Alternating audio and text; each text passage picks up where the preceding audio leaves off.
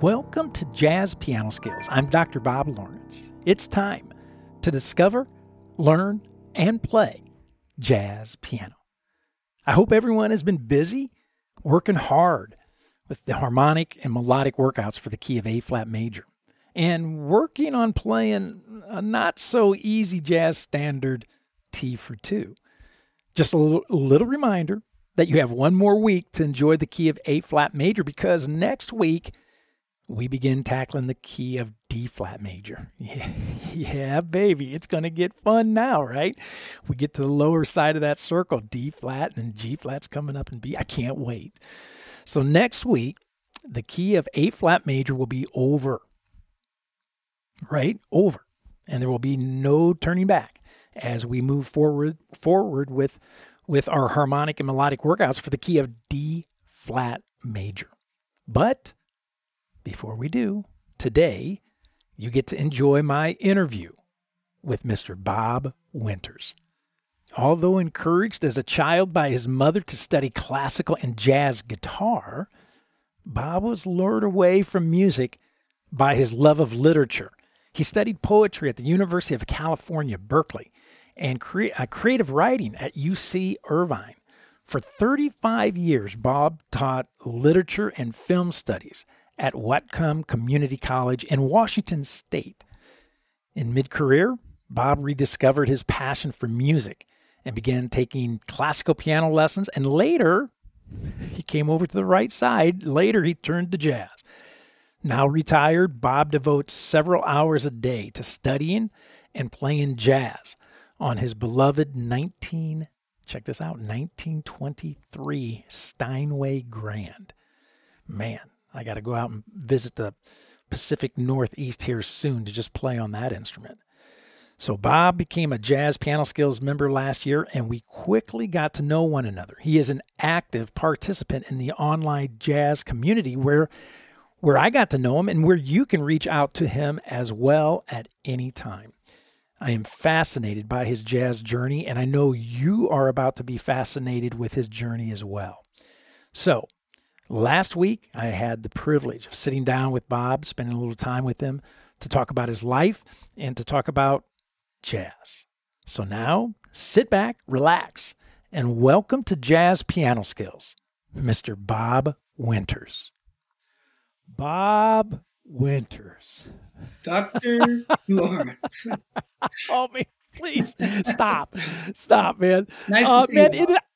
Oh my gosh, I am so thrilled, because you and I have been talking about doing this for a while. Yes. And we have finally connected. We've finally made it happen. And I am delighted and I'm thrilled and very thankful that you have decided to come on Jazz Piano Skills and share your story and share your journey with all the Jazz Piano Skills listeners. Yeah, I hope that some people can relate to my own experiences, even as a bad student. Yeah, right. Well, they will certainly. And you've been a member of Jazz Piano Skills for a while now, and so you know that I like to have I have professional musicians, professional pianists come on and talk, and we talk all about various jazz piano skills. But I got to be honest with you, I love having students of jazz come on. Like yourself and sharing your journey and background, because you're right. So many people will and can relate to your journey. And I've said this before, and I know you can appreciate this from an academic background as well, that I tell students all the time that I learned when I was in graduate school at the University of North Texas, I learned a whole lot in the classroom. But I also learned a whole lot more in the hallways, sure. interacting with colleagues and students and friends, and so that's what this is in the spirit of is sharing with fellow students your journey and your experience so that they can benefit from it as well. Right, and I hope people can appreciate. I'm going to be totally honest about my experience here, and even when I haven't perhaps followed the rules exactly, but I'm willing to confess that. because I'm probably not the only one. You know? You're not. You're not. So you know what, Bob? Let's as we always do. I always like to start at the beginning. So share a little bit with the Jazz Piano Skills listeners about your childhood, your upbringing. Did you come from a musical family? Were your parents musical? Siblings musical? How did it all start for you?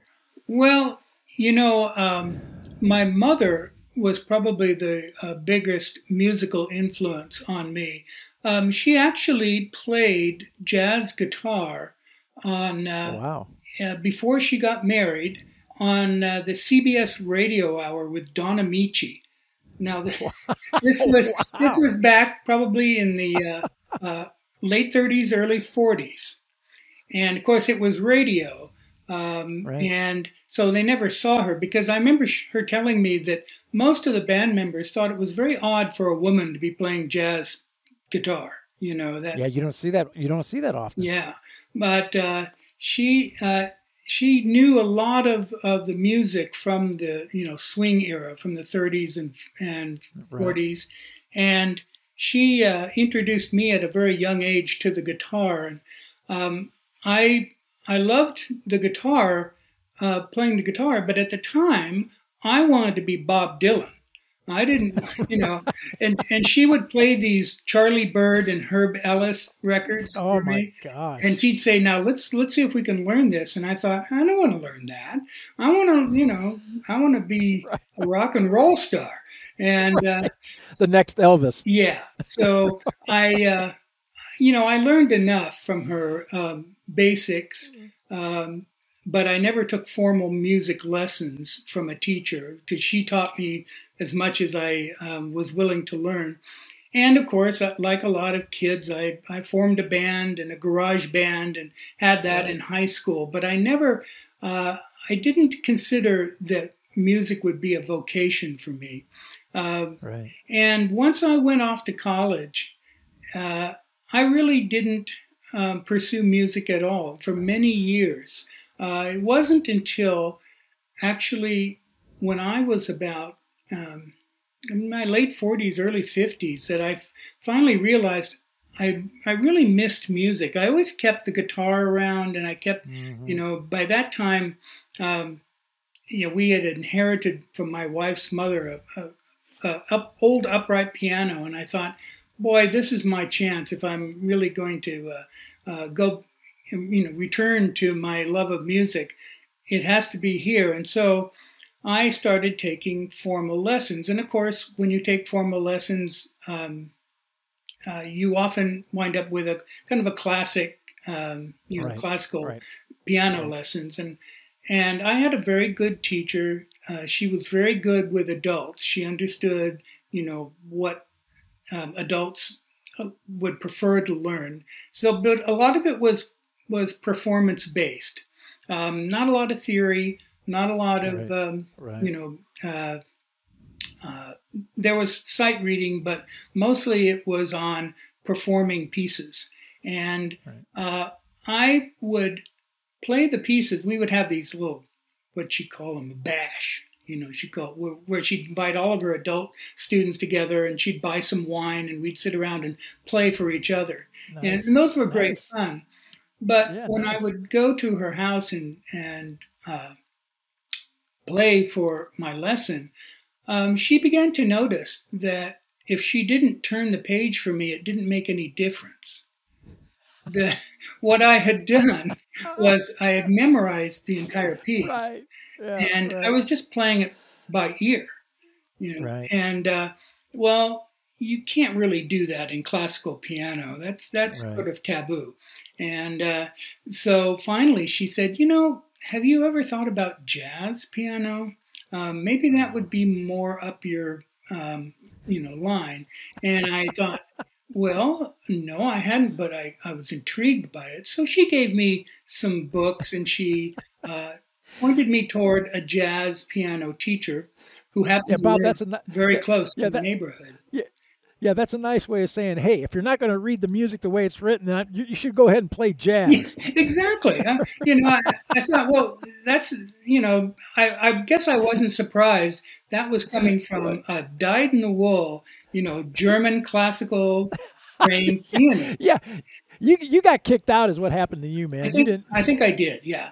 And it kind of appealed to my rebellious streak, and I thought, well, why not? I could do that. So then I took about a year of jazz piano lessons. I'm not sure I learned that much, and then life got in the way, and I kind of gave it up for a while. But once I retired, I thought, this is my chance to really get serious about it. And I did try some other online teaching methods.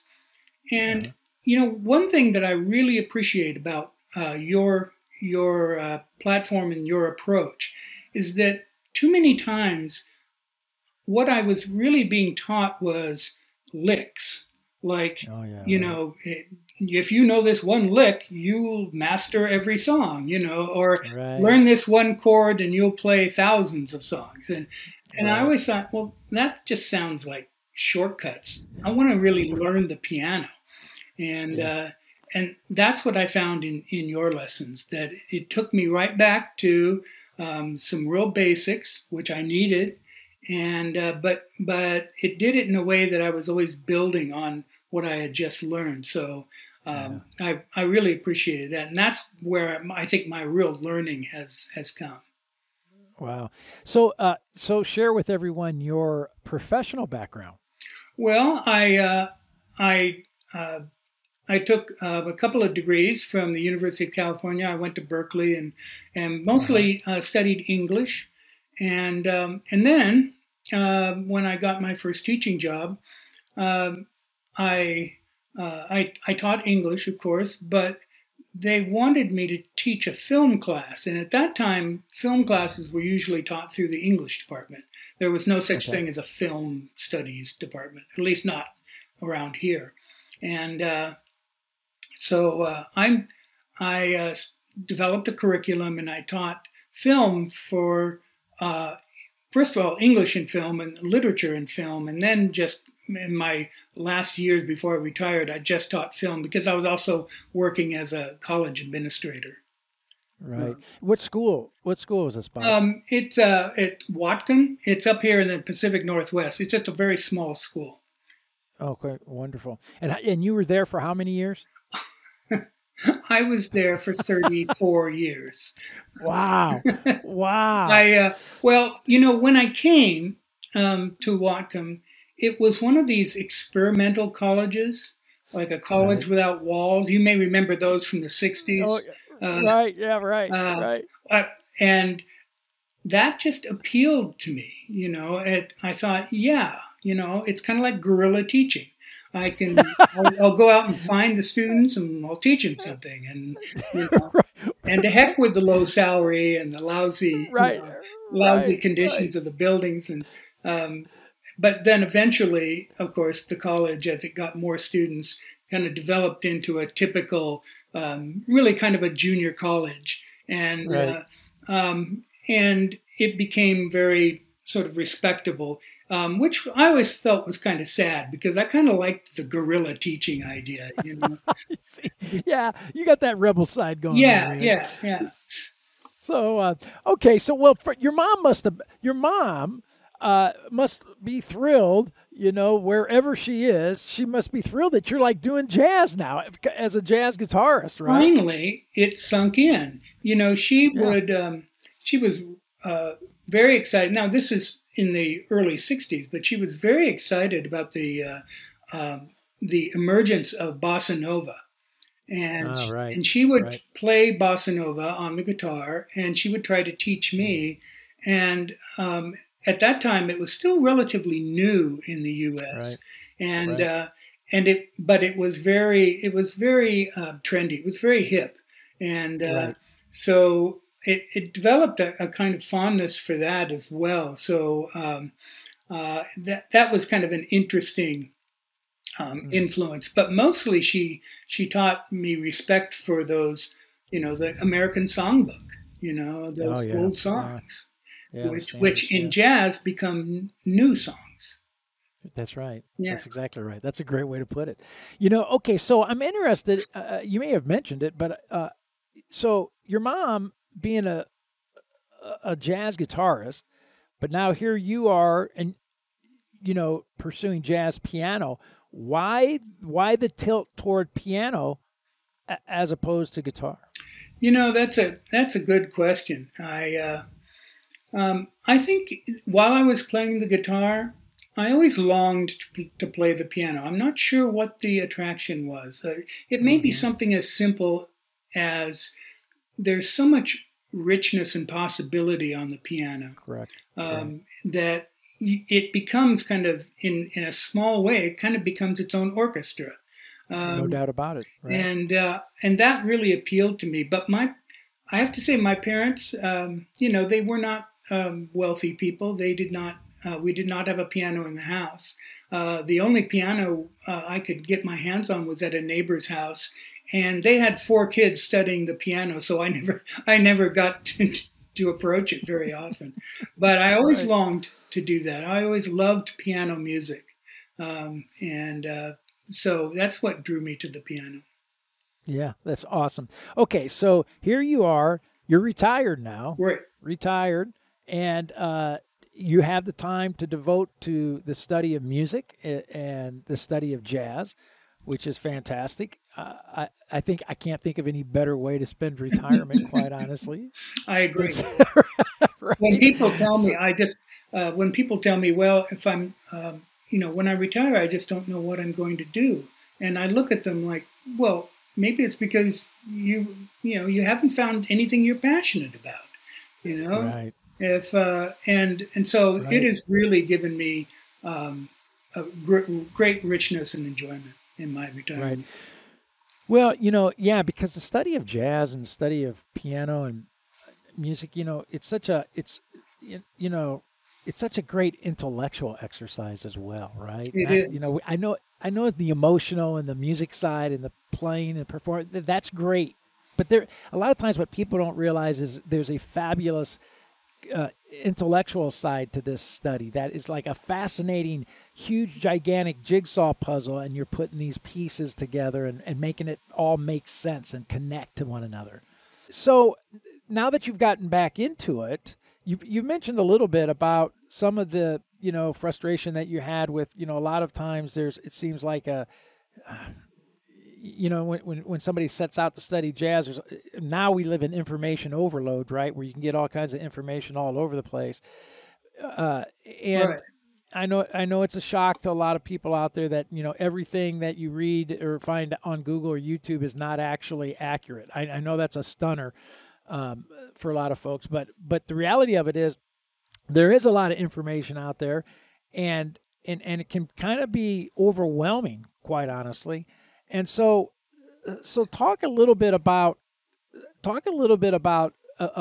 about the frustrations that you've had getting back into it, and what are some of the things that you're doing to circumvent that and to move forward. Right. Well, like I said, I had turned to the internet lessons, especially once COVID hit. Right. But you're right. There's so much out there. There's hundreds of sites, and YouTube is full of videos. And it felt like I was just sort of at some smorgasbord, and I was picking up little bits and pieces of each thing, and it wasn't really coming together for me in a way that that would make sense, so I could build on one thing. So for a while, I was pursuing blues piano, and then for a while I was pursuing something else, and then I would get kind of lost in voicings for a little bit, and when I first joined up with Jazz Piano Skills, one of the things, I appreciated the vast amount of information you have, but I remember writing to you and saying, well, is there some way that I can form this into a curriculum of some kind? And then you suggested that I try the courses. And that really then took off, because I started at the beginning of those and worked through those, and And I really loved the way in which, you had, like I've said, you kind of build one on the other. So at the same time, as I was learning skills, I was also kind of trying to put those skills into practice by learning pieces and and working what I was learning in the theory and in the more technical aspects to the pieces themselves. And I think that was a real key for me, because otherwise it's kind of like a shotgun. There's pieces all over the place, and you can't really you can't really bring it all together. And I think that the courses were the key for me. Oh, that's awesome. That's so nice to hear too. So, it's funny, right? We say the study of jazz, but you know what? I tell students all the time that, especially students that I'm working with here one-on-one here at the school, I always say, I know we say we're studying jazz piano, but really we're studying music, and we're looking at it through the lens of jazz. Mm-hmm. But being able to understand the harmonic structure of music, how that's put together, the keys, the chord scale relationships. These are things that exist in music regardless of the genre, right? Whether it's classical music or jazz music or rock music. I mean, it's the same 12 notes regardless of the genre of music that we're playing, right?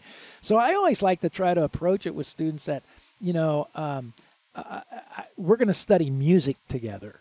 And if we're going to put a jazz bent on it, that's fantastic. Yeah. That's wonderful. But just to understand, I think first conceptually how music is structured and put together is the key to actually moving forward in jazz. Because if you try to start with improvisation, or you try to jump into voicings, and you try to jump into altered scales, and you don't have a conceptual understanding of the harmonic structure and how music is put together just on a general basis, you're already behind the eight ball. You're already setting yourself up for failure. Would you not agree? Yeah, absolutely. In fact, I had the distinct feeling as I was, I'd see something interesting, such as maybe studying intervals or something like voicing, but I kept feeling like I was running in.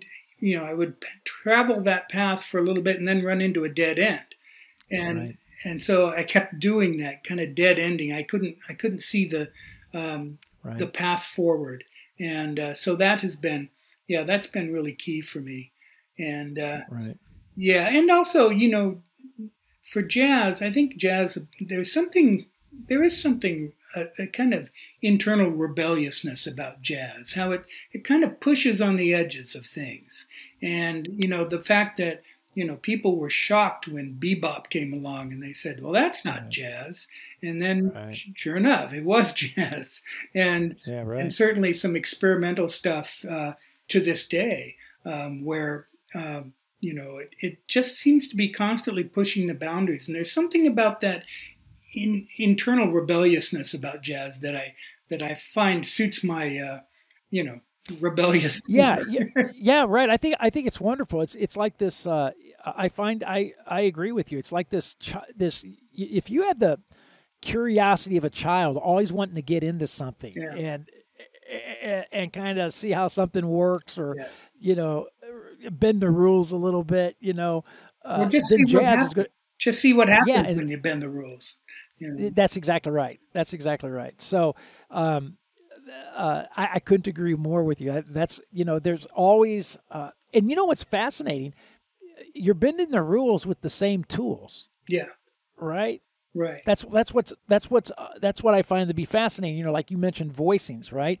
How when you study voicings, you can look at a voicing one way, and it's it's a C major 7 chord, but you look at that same voicing another way, and it's an E minor chord, or you look at it another way and it's an A minor chord, and you look at it another way, right? And all of a sudden, it's kind of like this chameleon. It changes depending upon how you're looking at it, right? So it's I always describe it to students. I like that image of like two faces looking at Yes. each other, but if you look at it one way, it's a vase, and Right. if you look at it, it's another way, it's two faces.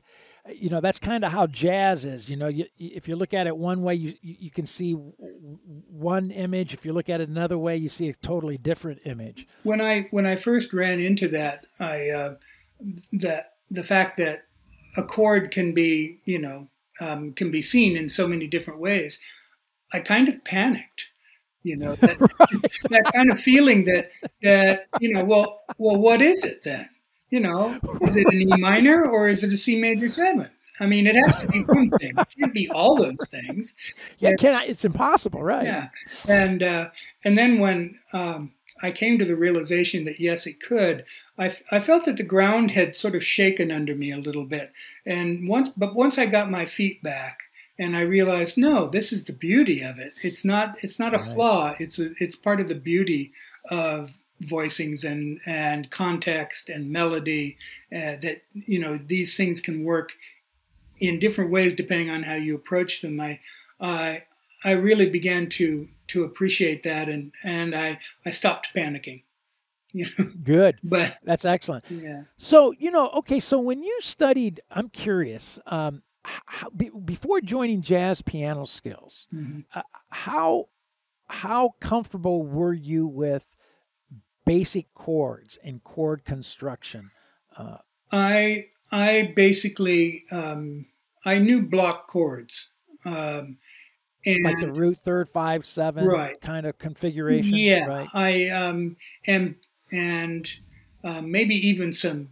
I think I must have learned the 3-note block chord. Shells, yeah, but not as elegant as the traditional and contemporary shells that I've studied in Jazz Piano Skills, but real basic root bound, a root and a third and a fifth. Right. That was it. Right. But and I had, I was always a terrible reader of music. So that was probably why I insisted on memorizing all the classical pieces, because I frankly was such a terrible reader that I couldn't follow it. And I do appreciate the fact that your system, your pedagogy has offered alternatives to that. It's certainly necessary to read them, but those, like the 60 essential chords, but right. But you also offer visual impressions of that too, which, to be honest, I think is really useful for me. I can read much better now than I could, a couple of years ago, but I like the visual image. I still rely on that.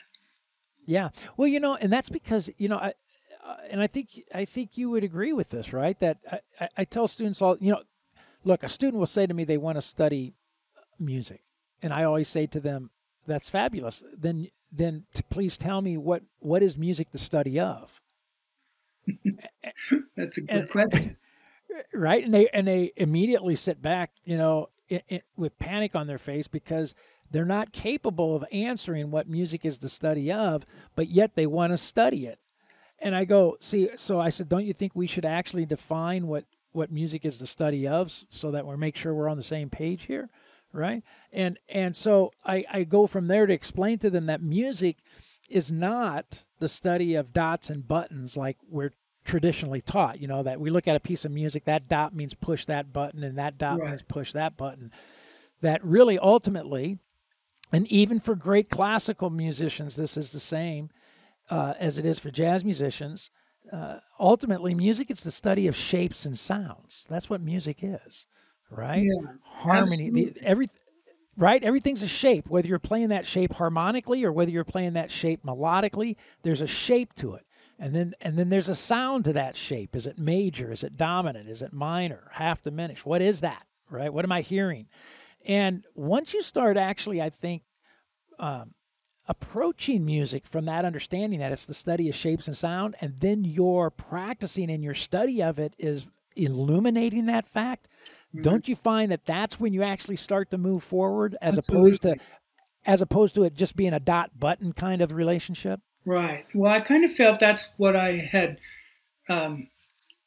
that's kind of what I felt I had fallen into in studying classical piano, Right. because uh, there was an assumption that my teacher made that most adult learners don't really want to be burdened with a lot of theory and a lot of abstract musicology. What they want is to be able to play at a dinner party or something, or play a piece for Right. someone. That's right. And That's exactly right. and I think she's probably right about that. But I think I was, to be honest, I was less interested in playing the piece and more interested in how it was put together and the structures of it. So I loved Bach, and I still do to this day.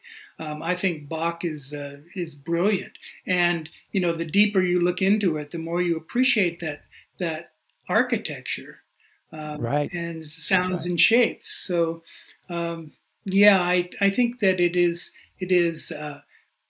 much more the sounds and shapes than just being able to follow the dots, as it were.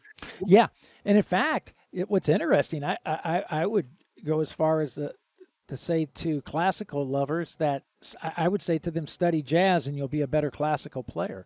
And the reason being is because you'll start to actually see the relationships of all those notes, what you're actually playing, as opposed to just seeing one dot going to another Hmm. dot going to another dot. Right. And actually understanding music from a jazz perspective, how a jazz musician looks at a piece of music, uh, only benefits the classical piano player. Yeah. In fact, and I say that out of personal experience. My classical piano playing became much better after I studied jazz.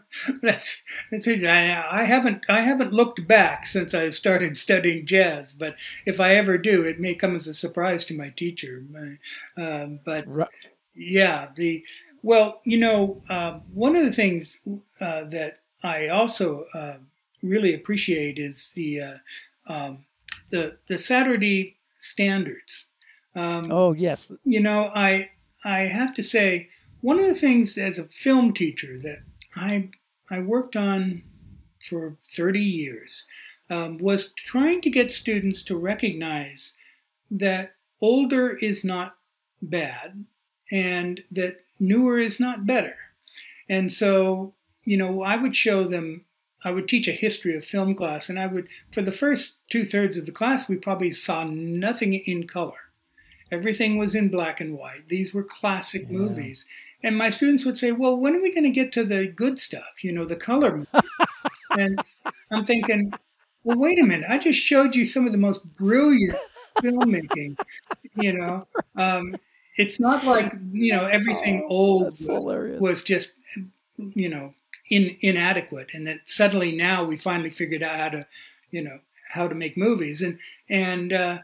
But I think that something similar happens in jazz where you know like one of the Saturday standards. I remember thinking, "Oh gosh, I've heard that song a million times. I'm not sure I want to even learn that because that's an old song." Yeah. And Yeah. once you actually study it and you get inside of it and you realize there are treasures in there. Oh my There's goodness all gracious. kinds of gems, Yes. that and all kinds of wonderful things to learn from, even in the most sort of familiar tune. There is, Right. if you study it carefully, it has much to reveal to you, and I really No doubt appreciate about it. Yeah, no doubt about it. Okay, there's so many things I want to comment on based on what you just said with the film, um, and then also about these old standards and really studying it. So let me talk about the film stuff first that you Sure. just mentioned. You know what's fascinating about that, and I'm curious to see what you think from a film perspective. Um, I've come to realize in my journey, in my jazz journey and the study of jazz, that the history of jazz actually becomes our um, our our blueprint, our curriculum, if you will, the course of study that we should pursue. Like when I tell young jazz students, I'm going, you want to know you want to know the outline of how to study jazz, and they go, yes. I go, well, it's pretty simple. It's called the history of jazz. That's your outline. Mm-hmm. Because you cannot just start to study jazz and jump in at Chick Corea. I mean, Right. you just can't do that, right?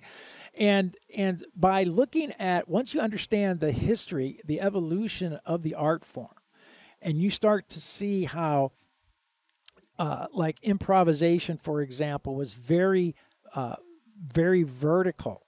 The old jazzers would see a C major chord and they would think the notes, well, C, E, G, B. Right. So that they would think very vertical, straight up that chord. So they improvise on that chord, and then they'd go to the next chord, and if it was a D minor chord, they'd be thinking the notes D, F, A, C. Right? As it was as if somebody said, "Hey, let's improvise over this song," and somebody in the room said, "Well, how do you suppose that we do that?" And somebody said, well, you got a C chord for the first chord. Why don't you just jack around with the notes C, E, G, and B? And then when we go to the next chord, jack around with those notes. And everybody in the room went, that sounds like a pretty good idea, right? So you can kind of see how it was vertical. And then, Right. then you can start to see, if you study jazz, you start to see how that verticalness starts to become more horizontal. And you start to see that there's scale tones that start to creep into the improvisation. And then you go on, and then non-scale tones. And you start to see this evolution that, as an aspiring jazz pianist, to understand that, to go back and listen to the early jazzers and kind of study it, like you said, study it and see what's going on, that kind of paves the way for your course of study. Now, I say all that, I'm curious, is that kind of the same in film, Well, it like you were certainly, just talking about? yeah, it certainly is, because I mean, now modern filmmaking is this completely just unbelievably complicated process that involves an army of technicians and highly trained and talented people to make it happen. But when I look back, originally, the early filmmakers with just one guy or maybe two guys, one to hold the camera and the other to stand in front of it. And pretty soon they figured out, oh, wait, maybe if we turn the lights up, that would be, and so they started opening windows in these old studios because they didn't have, electrical light. And then when electrical light came in, I mean, that changed everything. And then once they figured out that they could cut and splice the film, suddenly storytelling became a possibility. But somebody had, and I think this is one of the things I've always loved about old film, is that somebody had to be the one to think up, well, what if we try this? What if we try that? And then build upon that. And so it is very much, I mean, it's kind of an interesting analogy. I suppose, that, as the technology became available, the movies kind of took off more so than with jazz, because in jazz, the technical possibilities, i.e., the recording possibilities or multiple tracks, hasn't really impacted jazz, it seems, in the same way that technology might impact the movies. But as far as figuring out the basic structure of how a film is made, it started out, back in the 1890s and continued through and reached a really pivotal point in the late 1930s when these great technicians were working with the technology as it was, and then color film came in, and my students would say, "Oh, well, finally they figured out color," and I remind them that there were a lot of filmmakers who didn't move to color because they thought it was a cheap effect, that it was garish and they were still in tune with the classical black and white. So I do think that there is that kind of evolution is similar, but or at least I hope so, because I think, well, gosh, I should have spent my whole career playing jazz piano. But then, I'd be doing, I don't know what now. I might be your competitor, Right. you know. Right. Oh man. So, the other thing that you mentioned about like on the Saturday standards that I send out, I like to do the harmonic what I call the harmonic DNA of all those pieces, right? Right. The Roman numeral analysis, if you will, right? And like you're saying, like when you go to really study a tune and you really start to get underneath the hood, what's really happening underneath there? How's this harmonic movement? What's going on with the harmonic motion and movement of the piece and so forth? You start to discover all kinds of goodies, that you mentioned. And one of the things that I think that is fascinating with the study of jazz, and I'll tell this story. I think I may have told it on some podcast episodes. I know I've told it to students many times. In fact, I've probably told it so many times that students have heard it, but they've just been really kind not to tell me that you're telling the same story again. But But I remember an old jazz musician back home, that I admired so much, and I grew up watching him play and perform, and he could play anything, Bob. I mean, any request that came up to the bandstand, he could play it. Any key that a vocalist wanted to sing a song in, he could play it. If you didn't know the tune, if you whistled it or sang it, he'd play it. I mean, he could just what a incredible musician he was. And I remember asking him one time, his name was Warren, and I said to him, Warren, how is it that you know so many songs? I mean, I've watched you for years, and there's never been a song that has been requested that you have not been able to play. I just marvel at that. How is it? And he was a car mechanic during the day and fabulous jazz musician by night. And so he had these greasy little fingers, and he always had a little cigar in his mouth. And like if you lined him up with 100 people and you said, pick out the incredible gifted jazz pianist, he would be the last one out of the 100 that you would pick, right? Right.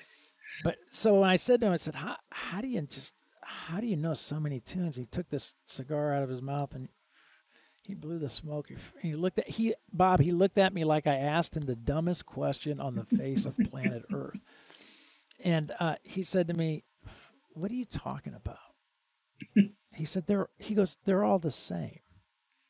And I went, what's he talking about? He's senile. I mean, what a kook, right? What do you mean they're not all the same? Misty's not the same as I Left My Heart in San Francisco, which is not the same as Blue Bossa, which is not the same as Confirmation. I mean, what's going on here? How could he make such a blasphemous statement as that, right?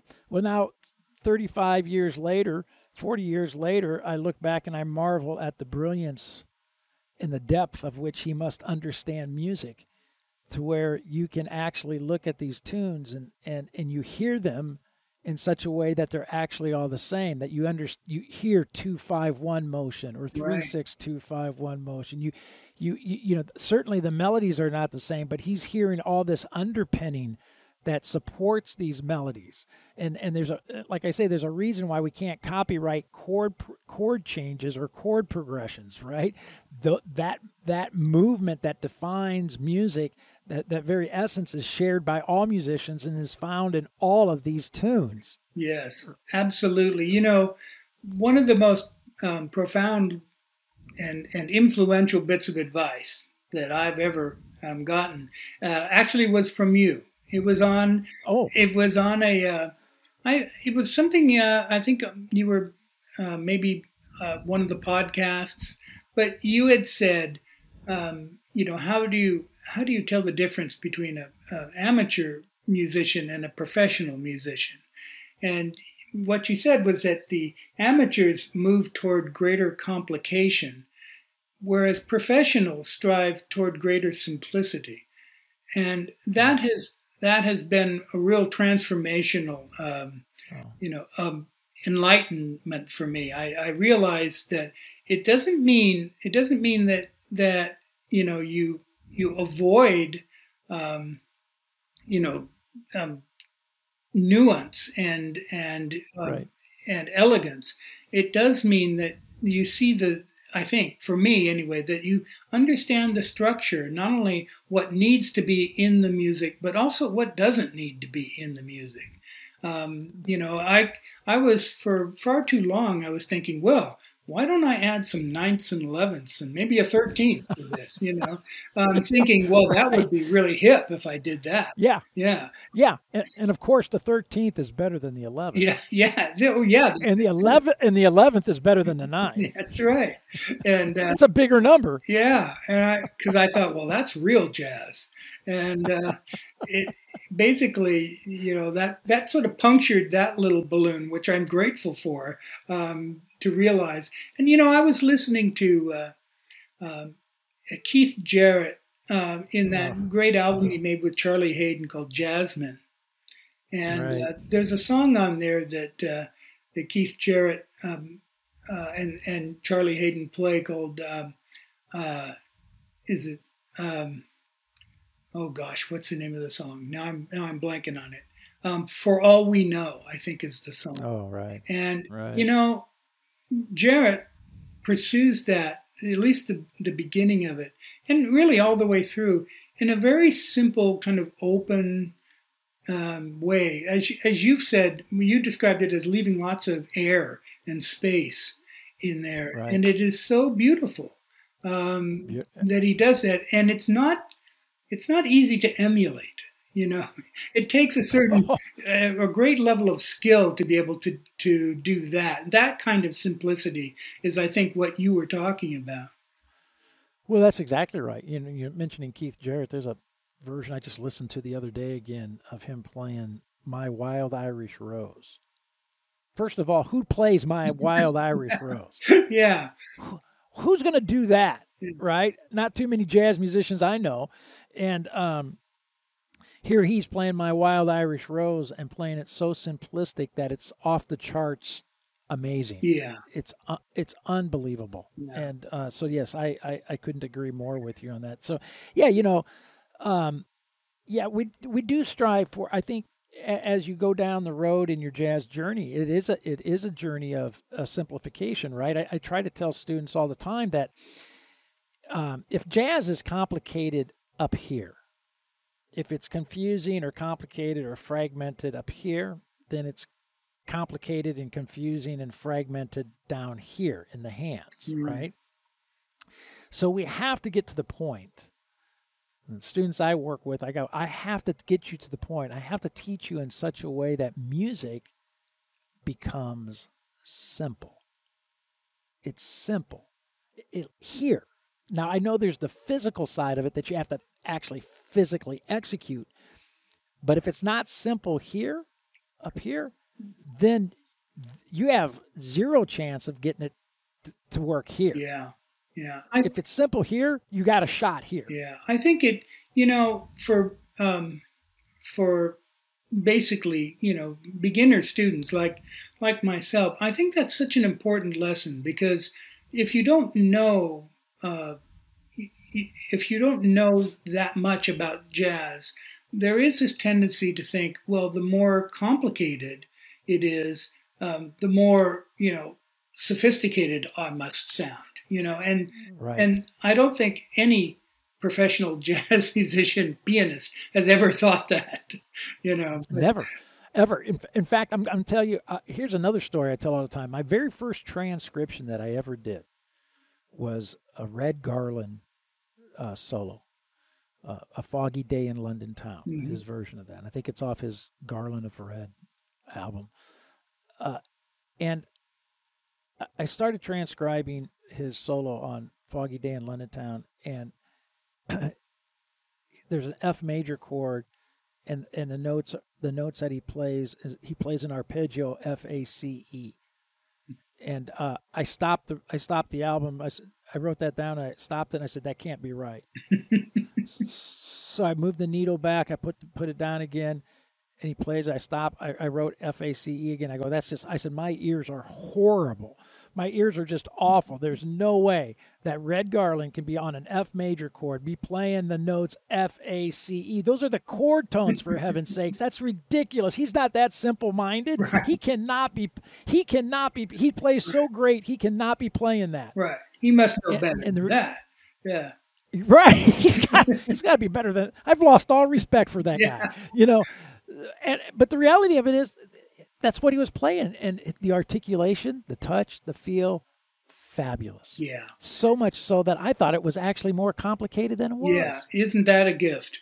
Well, I think the way that, that your lessons, particularly in the podcast tunes, where, you might start with, giving a basic block chord and then move toward traditional shells and contemporary shells and two-handed voicings. And, you have said before, and I really appreciate this, that that for a while you played when you were, just starting to play gigs, you played them all in block chords. Everything. And there's nothing wrong with block chords. Just because they may seem more straightforward than a contemporary shell, for example, in right. Fourths, does not mean that they're somehow primitive or unsophisticated. But again, that's the kind of awareness that I think beginning jazz students need to work toward. They need to understand that it's okay to play those block chords. Play them well and play them with a good sense of touch, and right. They're fine. And I think you did a real service to all those beginning students by saying that you did nothing but play block chords for a while. Oh, for a long time. In fact, I remember I'd go out and do gigs, and the band leader would hand the book to me, and I'd start looking through the book and the charts, and I can remember one night seeing the very first chord I came across. I looked at it, and it was like a C dominant 7 sharp 11. And I said to myself, well, not tonight. Tonight it's C dominant 7. Yeah. Because I have no idea how to play a sharp 11. Yeah. So tonight it's C dominant 7, yeah. right? And it's okay. It's okay. I still do that, actually. Oh, right, right. Because yeah. Yeah. Well, it's funny. I used to play block. That's how I think every student should learn those blocks first and foremost, because really, Bob, going back to what I was saying earlier, the blocks, I tell students all the time, yes, these are great. These are voicings that you should have under your hands, but whether you realize it or not, they're an improvisational exercise as well, because it's those shapes that you will use to convert to melody. Yes. Yeah. Right? Those shapes.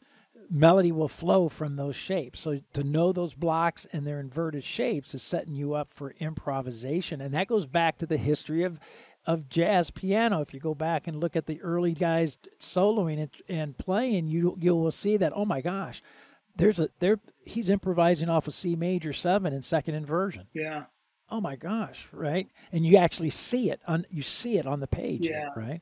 Yeah. I think that's a really valuable skill, which is why, at least when I started following your curriculum, the first thing that I ran into were the 60 essential chords.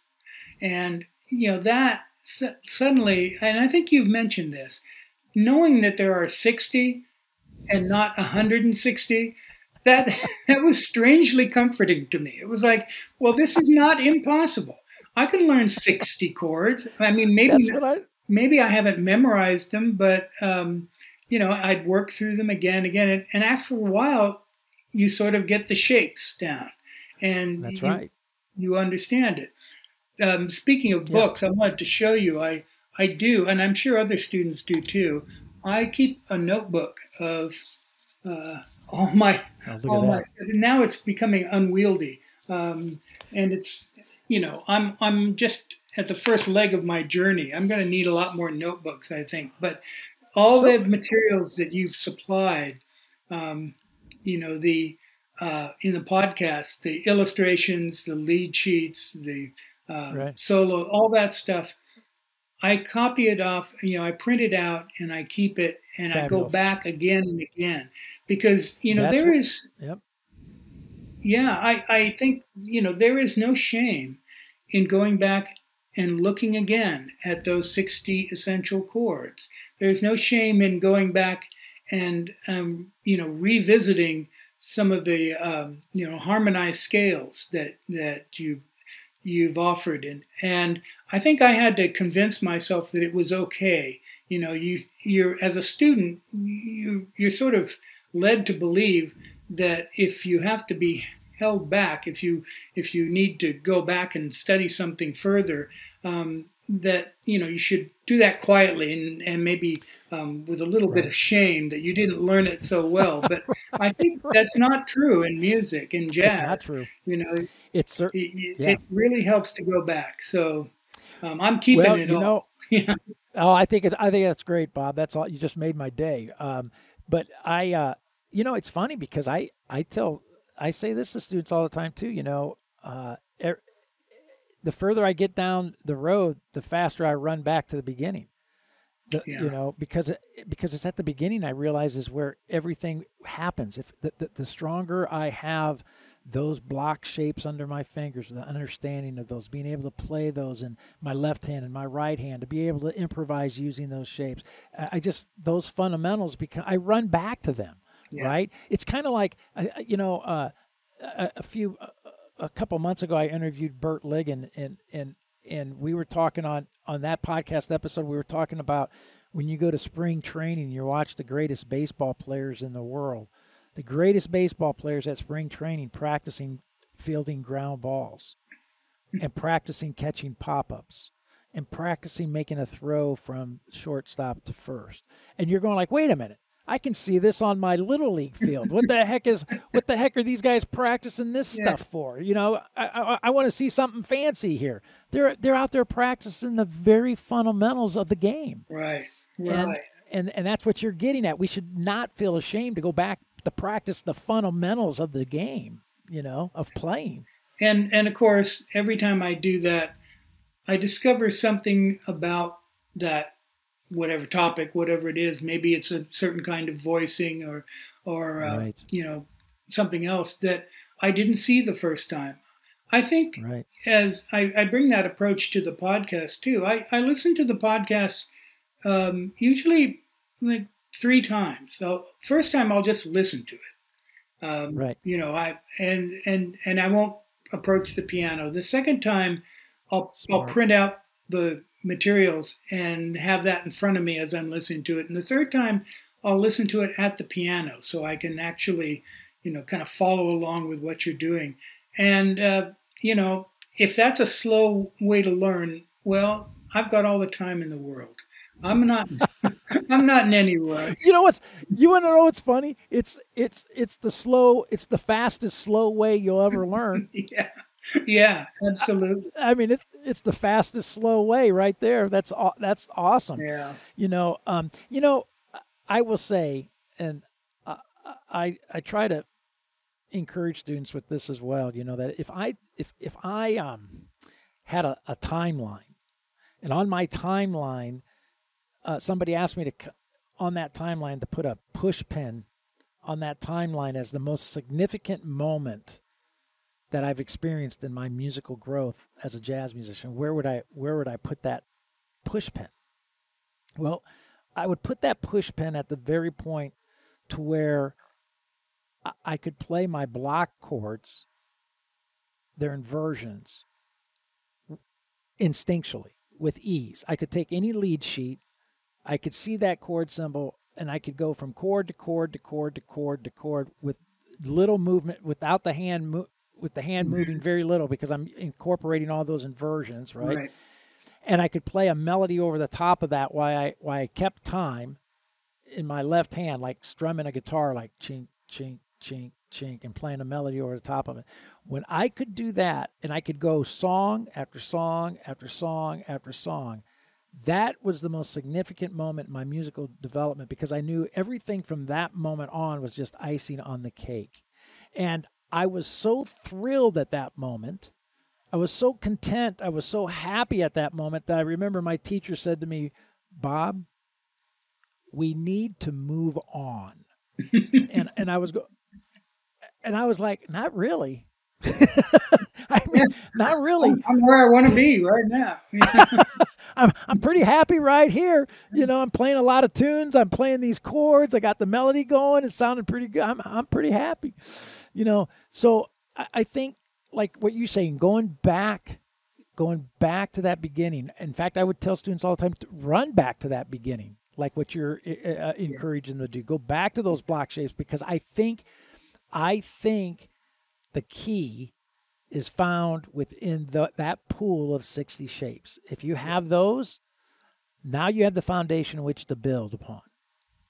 And that's so true, that the idea of getting back to that basics, that I kind of bring that idea to,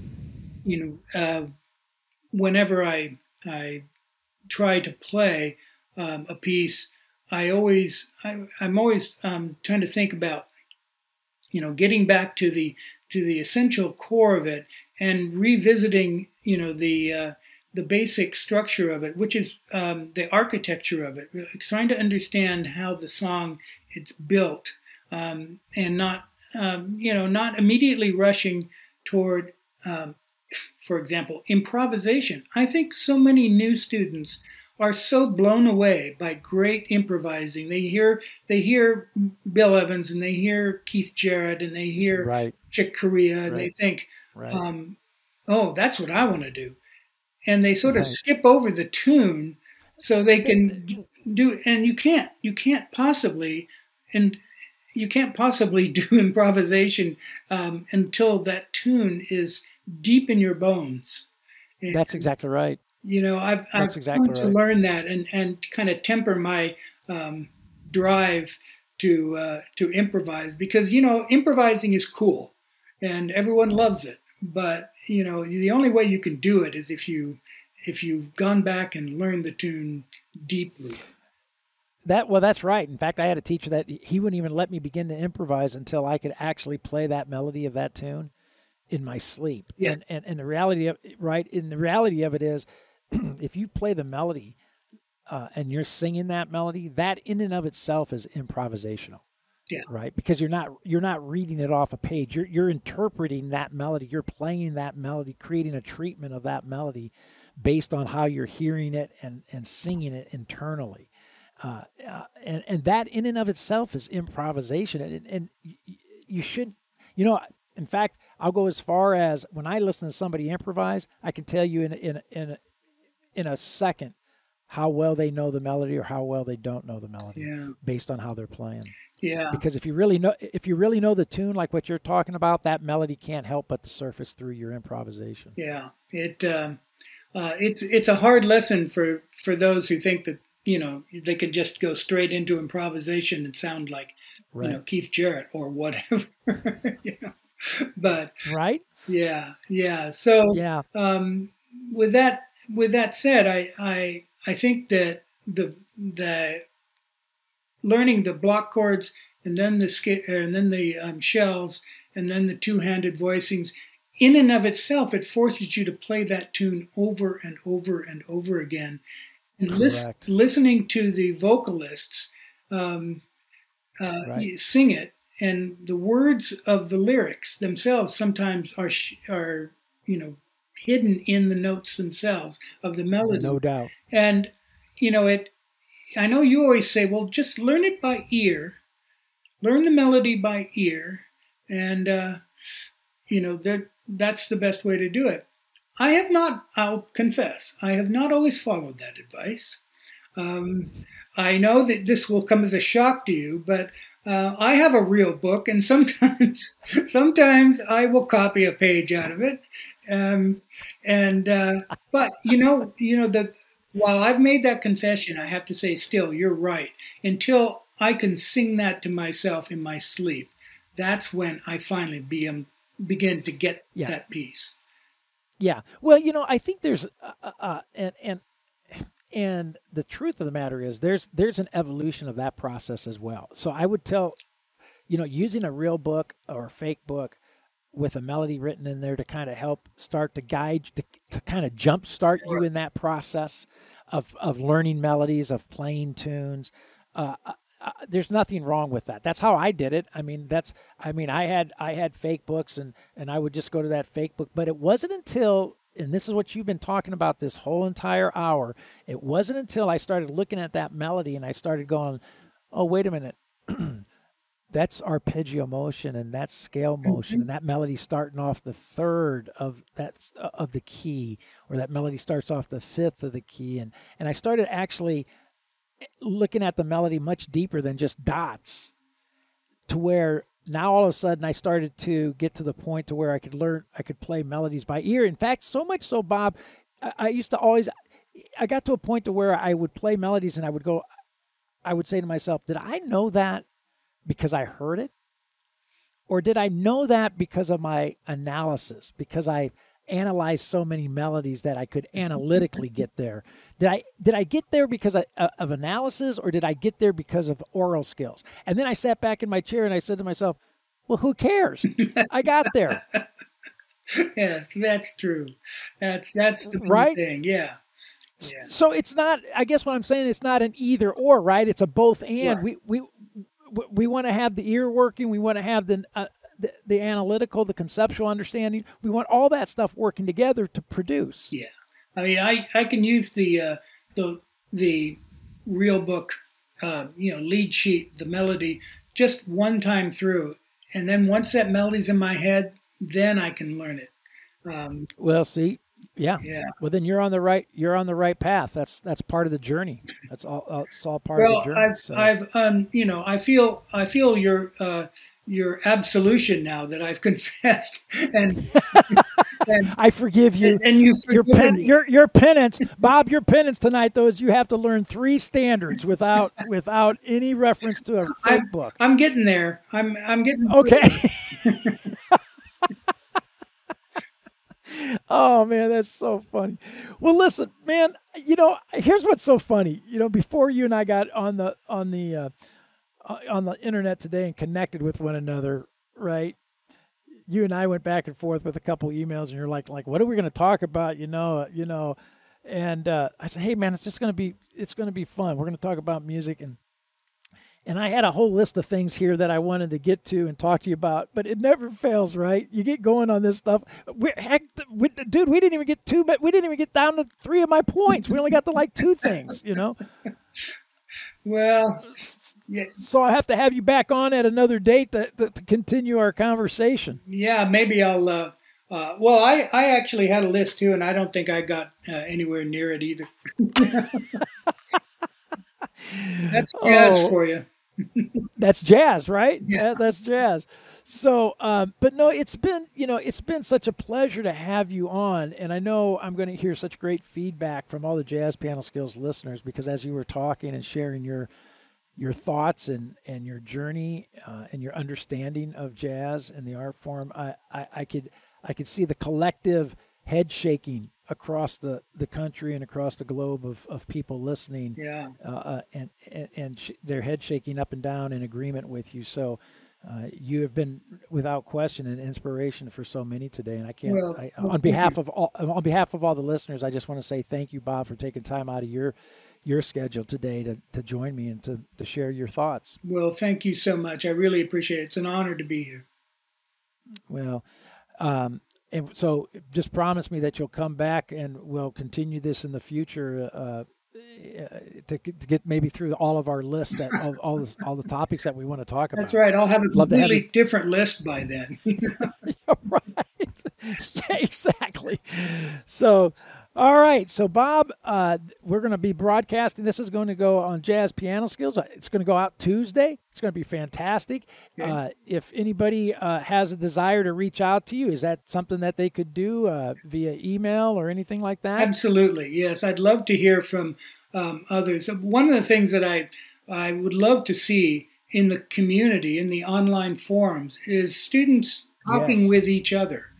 It's Absolutely. Because I, as much as I respect you, I realize we also have things that we can say among ourselves and help each other along the way.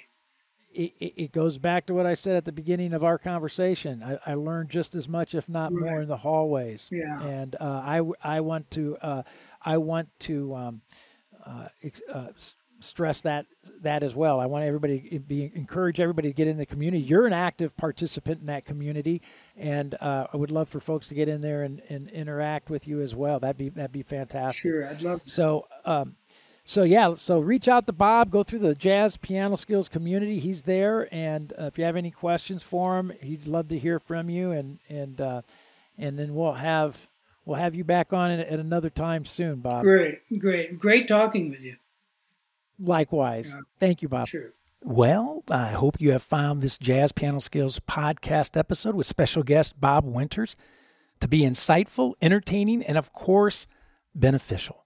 One of my mentors and teachers, Al Franzen, used to say to me after every lesson, never forget, the greatest thing about music is the people you meet through it. And the privilege of meeting and spending time with Bob simply confirms Al's sentiment 100%. Don't forget, if you are a Jazz Piano Skills member, I will see you online Thursday evening at the Jazz Piano Skills Masterclass, 8 p.m. Central Time, to discuss this podcast episode featuring Bob Winters in greater detail and, of course, to answer any questions that you may have about the study of jazz in general. As always, you can reach me by phone through the Dallas School of Music at 972-380-8050, by email, Dr. Lawrence, drlawrence at jazzpianoskills.com, or by SpeakPipe, found throughout the Jazz Piano Skills website. Well, there is my cue. That's it for now. And until next week, enjoy the journey. Enjoy the pearls of wisdom shared by Bob Winters. And most of all, have fun as you discover, learn, and play jazz piano.